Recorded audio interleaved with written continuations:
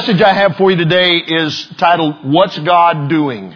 What's God doing? If you brought your Bibles, turn to Psalm 33 and Revelation chapter. And while you're turning there, let me just say that this question, what's God doing, is one of the most common questions, or at least the subject matter of that question, is one of the most common things that I deal with as a pastor. Part of my function pastorally is to help people figure out what's God doing. And I would venture to say that every one of us in the room today have one or more areas of our life where there's situations or circumstances we're dealing with, and we're asking the question, what is God doing in this situation? Sometimes we ask it out of frustration. Sometimes we ask it out of curiosity. But almost every time that I've been asked the question, help me figure out what God is doing, it's asked out of sincerity by people really wanting to know, what is God doing in the situation of my life? So Psalm 33, if you're there, let's read in verse 13. The Lord looks from heaven. He sees all the sons of men. From the place of His dwelling, He looks on all the inhabitants of the earth. He fashions their hearts individually. He considers all their works. Now, just a reminder as we approach this subject today that you're not a number, a statistic, something that God does in a generic way, but He knows every person individually, and one of the things that He's doing in the circumstances of our life is He's fashioning His nature and character in us individually. That means He's working individually in the situations of your life and my life. Now, that ought to be good news. If you're dealing with something, you're not dealing with it alone. You're not dealing with it in a way, an uncaring response from a God who's very distant and doesn't really know what your situation is. He knows every situation. All means all.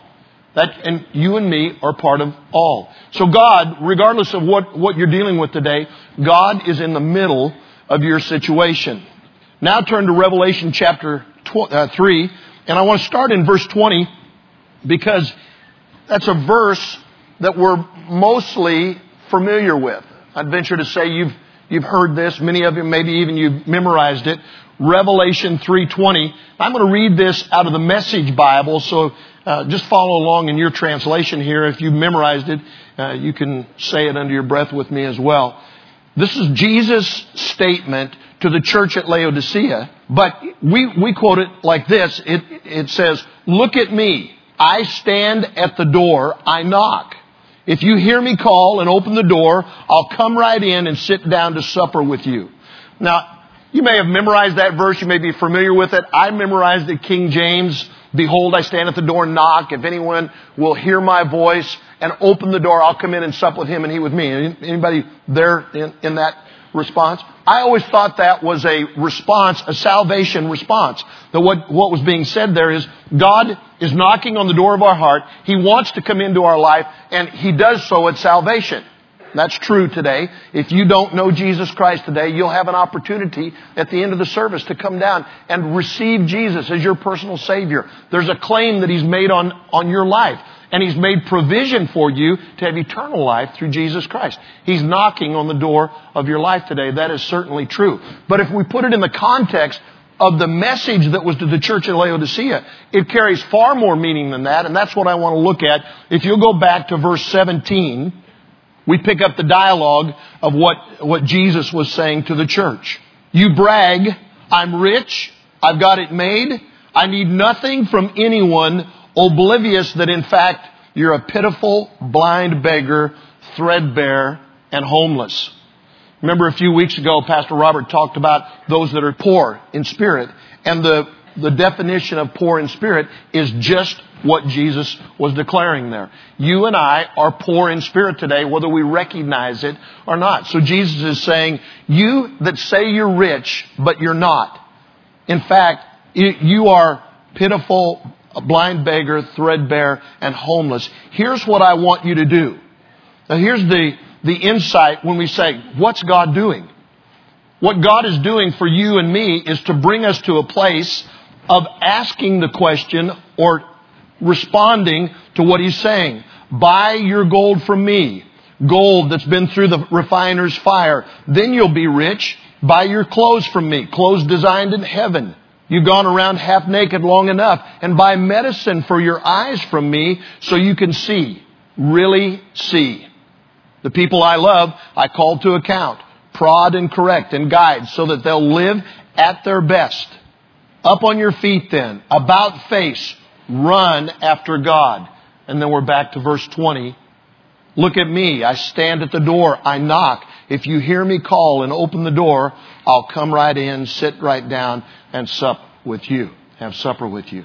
Now here's the issue that Jesus is addressing there. There's the potential in our lives that we are unaware, either because of denial or because of self-sufficiency or some pride in our life. We're unaware of our real condition. Part of the reason that we ask the question, what's God doing, is we really are unaware of what He might be trying to do. And we get bogged down in the details rather than seeing the big picture of what God is doing or saying. Jesus invites us to buy from Him three things. Gold, which I believe represents our faith.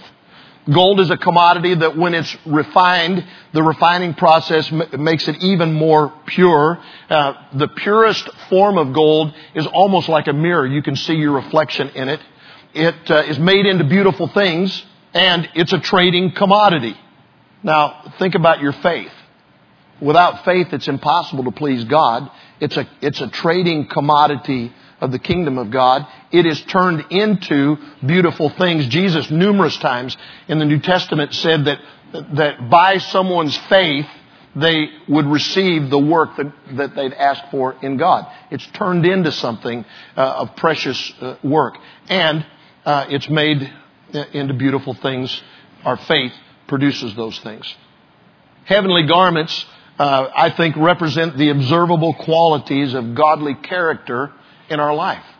And the eye salve that He's saying, buy from me medicine to put on your eyes, that's God's wisdom and understanding in the situations that we're in. So Jesus comes and He knocks on the door of our heart and He says, will you open the door and buy from me these things, these commodities? If we're not careful, we just simply think, well, how do I buy gold from Jesus? How do I buy garments from Jesus? It's a process that I don't quite understand. Unless we take it out of the context of, He's not talking about gold in the sense of gold. He's talking about a commodity like faith. He's not talking about heavenly garments. He's talking about our character. He's not talking about medicine. He's talking about wisdom and understanding. And what will we do? Will we open up the door of our life in order for God to put these things into it? Now sometimes, I don't know if you're like me, but sometimes I respond to God when He's knocking on the door of my heart like I do a door-to-door salesman. You ever had a door-to-door salesman come to your door? A few weeks ago, Jan and I were in the house and we have these windows in the front of our house. The blinds were open. We saw this guy walking up our sidewalk and I said to Jan, you get the door. She said, no, you get the door. I said, no, I'm not getting the door. You get the door. And we both headed toward the back of the house. It's like we're going to pretend we're not there. Sometimes when Jesus knocks on the door of our heart, we're internally having this dialogue saying, you get the door. I'm not getting the door. You get the door. I'm not getting the door. And we head to the back of the house. Jesus, in the situations of our life, is knocking on our heart and He's saying, will you buy from me? Will you buy faith refined in the fire? Will you buy a character, moral and spiritual character for your life that has been produced by my work in your life? Will you buy wisdom and understanding so that you can really see what I'm doing in your life? Well, it's a work that God's doing. So we say, what is God doing? And I've got some questions for us as we try and understand this process. And the first is, can we receive these things and avoid God's refining work? Is it possible to just open the door, to grab the things that God would offer to us without going through a process of His refining? Look at Isaiah 48 and verse 10. Behold, I have refined you, but not as silver. I have tested you in the furnace of affliction. 1 Peter 1, 6 and 7. In this you greatly rejoice, though now for a little while, if need be, you have been grieved by various trials, that the genuineness of your faith, being much more precious than gold that perishes, though it is tested by fire, may be found to praise, honor, and glory at the revelation of Jesus Christ. 1 Peter 4:12. Beloved, do not think it strange concerning the fiery trial, which is to try you as though some strange thing happened to you, but rejoice to the extent that you partake of Christ's sufferings, that when His glory is revealed, you may also be glad with exceeding joy. When we ask the question, what is God doing? I believe one of the greatest hindrances to understanding what God's doing is we become focused on the details of our situation as if they are the purpose of God's work. And we completely miss the bigger picture. Let me give you an example of this. When I was 16, the first year I drove, I had 4 accidents.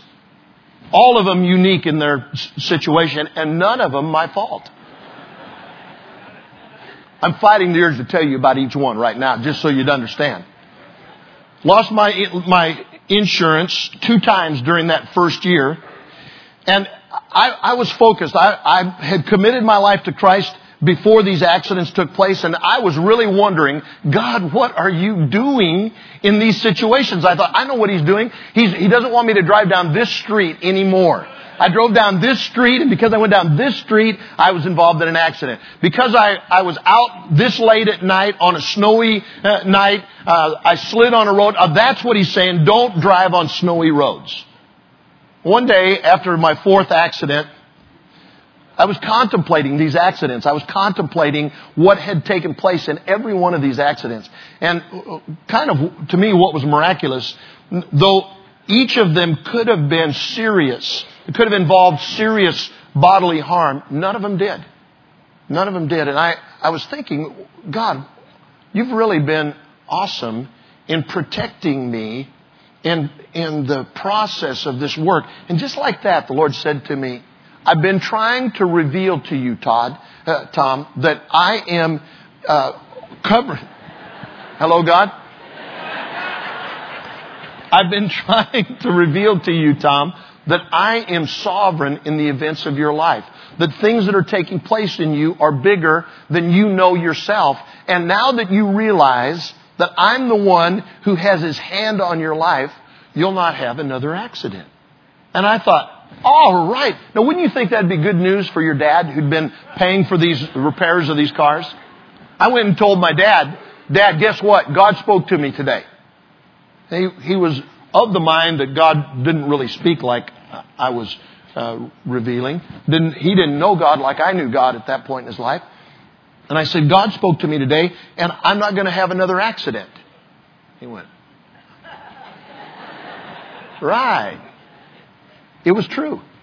It was true. It was a sovereign work that God did. And what God didn't want me to do is to be bogged down in the details with each accident to figure out, God, what are you doing here? What are you doing here? What He wanted to do is reveal something far greater. And hear me now. Don't get bogged down in this. I'm not saying God caused the accidents. He didn't. I'm not saying that God worked in those situations to bring this about. I am saying that He did a work through those things to reveal something far greater than the circumstances that I was dealing with. I don't know what situations you're dealing with today, but I can tell you above those circumstances is something far greater that God wants to work in your life. These circumstances are simply a refining work that God is doing. Now, when I think of refining, here's what it means to me. In my college years, I spent 5 years working for my father-in-law who had a plumbing, heating, and cooling business. And in the 70s, it wasn't like it is today where you can plastic pipe and a little cleaner and glue and you connect a pipe and it's connected. We dealt with cast iron pipe, especially underground. Cast iron pipe in lengths of 4, 6, 8, 10 feet long with a bell hub on it. We'd slide one piece of pipe into the bell hub. Then we put some yarn on the inside and we would take some molten lead and put it around there and then caulk it in so that the pipe didn't leak. Every truck in my father-in-law's fleet had a furnace, a little pot of propane gas like you use for your cooking your grill now, a propane gas with a ladle on top that would be heated by the fire. And we had these 5-pound ingots of lead. And so we'd pull an ingot out, set it in the pot, turn the pot on, and in a matter of a few minutes, the lead would be molten. Every time I put a ingot of lead in there, it was silvery shiny, almost like silver. I could never see any impurities that were a part of it, but every time it got heated, there was always a black, crusty film over the lead in the pot that was molten that had to be scraped away before we poured it into the bell of the cast iron pipe. God is doing a work in us. He's attached. He's produced a situation that is not unlike a furnace pot in our life to turn up the heat so that some impurities are revealed in our life so that they can be scraped away and the true nature of what God is doing be revealed in our life. Have you got a situation that's the furnace has been, the heat's been turned up a little in? It's God's work to reveal something. And He's saying, will you buy from me the testing of your faith here? Will you buy an increased measure of trust in me in the circumstances of your life, even as this situation heats up? Will you not look at the details, the specific details so much as the bigger picture of what I'm doing in your life? The good news about this is Romans 8 says, we know that all things work together for good to those who love God and to those who are called according to His purpose. When God's doing a refining work in your life, the refining work brings impurities to the surface to be skimmed off and reveals things that produce the greatest quality and depth of relationship that you can have with God.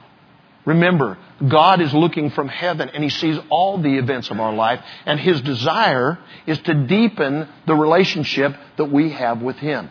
And so we can't escape the refiner's work. Second question is this: what's chastising or chastisement? And can we avoid in this process being chastised by God? Job 5:17 says this: behold, happy is the man whom God corrects.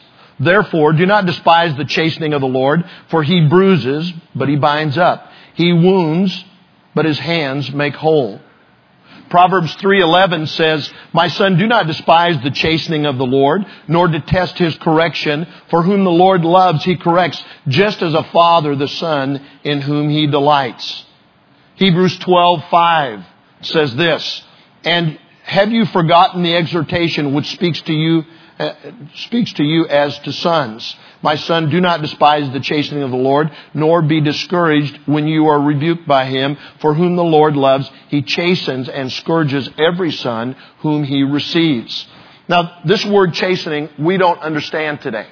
We don't understand it because it's really not a commonly used word in our English vocabulary. In your Bibles today, depending on what translation you have, it's probably translated discipline or correction. And so we then draw it through the grid of our own experience, and we think, I know what correction is. I know what discipline is. In a day before today, when I was growing up, when my dad would apply the Board of Education to the seat of knowledge, and I got the message. Sometimes in the process of that, I know that there are people in here today, and you've been abused in a corrective process. You have been penalized for the things that you've done wrong, and so you equate every bit of correction from a penalizing standpoint. It hurts. It hurts. You've been spanked hard, maybe even abused multiple times. Maybe you've been hit in places you shouldn't have been hit. Maybe you've been spoken to in an abusive way, and so you think that's the way God does with me. And I'm not into this chastising business. But this word chastising doesn't mean that. The word chastising actually is a word that means tutorage. God is committed to tutoring us into the nature and character and qualities that reflect Him and produce those things in our life. If you've been hurt today by punishment, by some abusive situation, it's going to be hard for you to receive the tutoring work of God. Because even in tutoring, it's hard. It can be embarrassing. It can be frustrating. Let me give you an example of this in my own life. When I was about 10 years old, my dad, one summer I decided I wanted to mow yards. And so I convinced my dad to allow me to use the family lawnmower and canvass the neighborhood to get some lawn business. I finally found a family, a lady that it was a widow lady that lived a couple of blocks over from us, who said she would allow me to mow her yard. And she told me when she agreed to it, it was early in the week, and she said, now I need my yard mowed before the weekend because I'm having family guests in town and I want my yard to look great. I said, yes, ma'am, I'll be back and I'll take care of it. So each day went by, and there was always something in the day that came up that, I'll do it tomorrow. I don't want to do it today. I want to take care of this. And finally, Friday came, and a bunch of my friends were playing ball down at the school yard, and they asked me to come play. And I thought, I guess I don't really want to mow yards this summer anyway. So I blew it off and went to play ball with my friends. We were sitting at dinner that night, and my dad, the phone rang. My mom answered the phone, and she said, oh, really? Now, sometimes, oh, really is not a good thing. And she said, I'm sure Jim will want to talk to you just a minute. So then my dad gets up and goes over to the phone. I'm still eating my dinner, and I think everything's okay. It's cool. And so my dad says, is that so? Oh, really? Now, when your dad says, oh, really, that's really not good. And he said, he did he?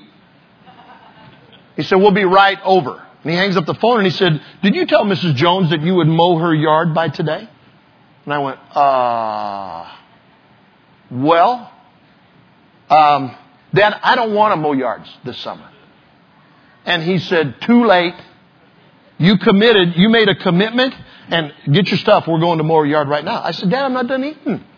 He said, get your stuff. We're going right now. And he walked over with me pushing the lawnmower, walked over to this lady's house and stood on the front porch talking to the lady with his arms folded while I mowed the yard, saying, you missed that spot right there. Come back, make the line straight and don't miss any spots. Follow your wheel mark in the grass.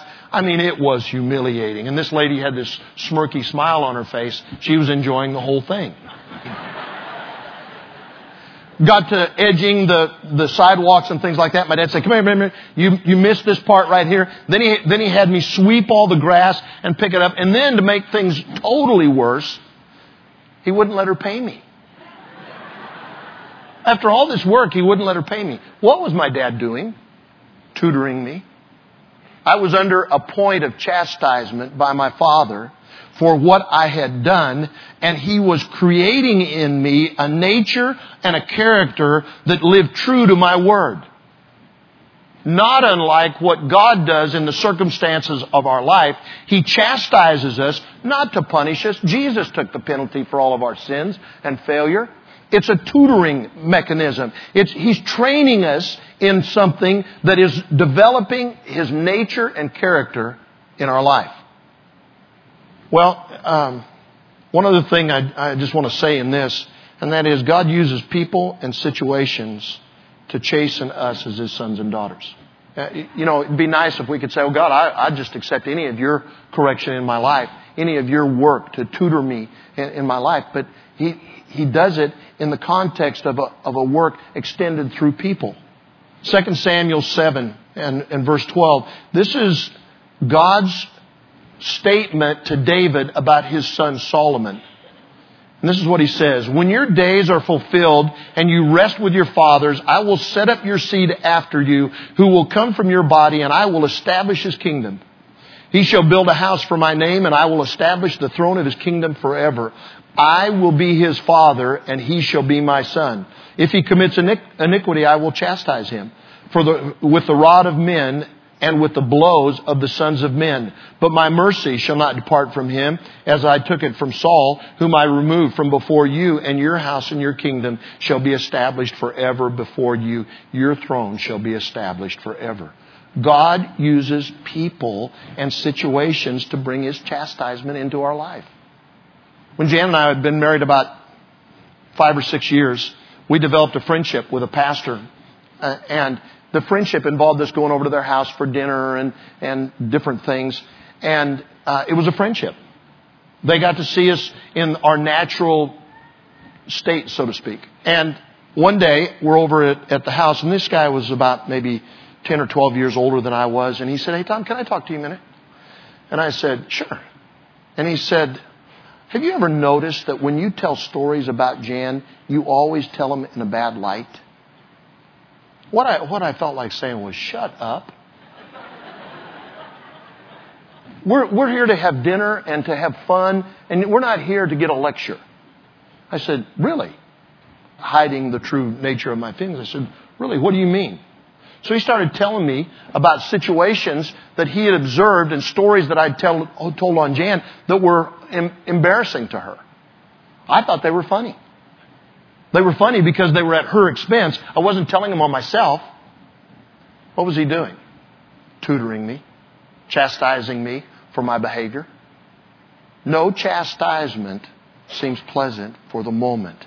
This is my third point and my last one. How can we be trained by what we've experienced? Hebrews 12:11 says, "No chastising seems to be joyful for the present, but painful. Nevertheless, afterward, it yields the peaceable fruit of righteousness to those who have been trained by it." The statement, peaceable fruit of righteousness, it means a satisfied state of observable moral and spiritual character. Here's the thing. It's possible for us to go through a process of refining, a process of chastising, and miss the training mechanism that God has in that moment. Do you and I want to have the character, the nature of God developed in our life? If the answer to that is yes, I can tell you, regardless of the circumstances, if you want to know what God is doing, God's looking down from heaven individually into your situation, fashioning your heart and life into His nature. If you want to be trained by it, here's what it means. The word trained means to practice in a completely vulnerable state. When I played football, every once in a while, usually toward the end of the week, we would go out to practice, and I was an offensive tight end and a defensive end, and the linemen, the regular guys, would be in full pads and helmets, and it'd be full speed practice, and the quarterback would be in a helmet, t-shirts, and shorts. And the coach would say, "I don't want anybody to touch the quarterback.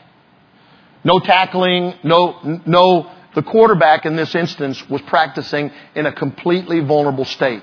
If any one of us guys, while we were practicing in full contact, if we would have slid off and thought, now's my time to get the guy, I'm going to make a point, I've got an open shot and I'm going to tackle him.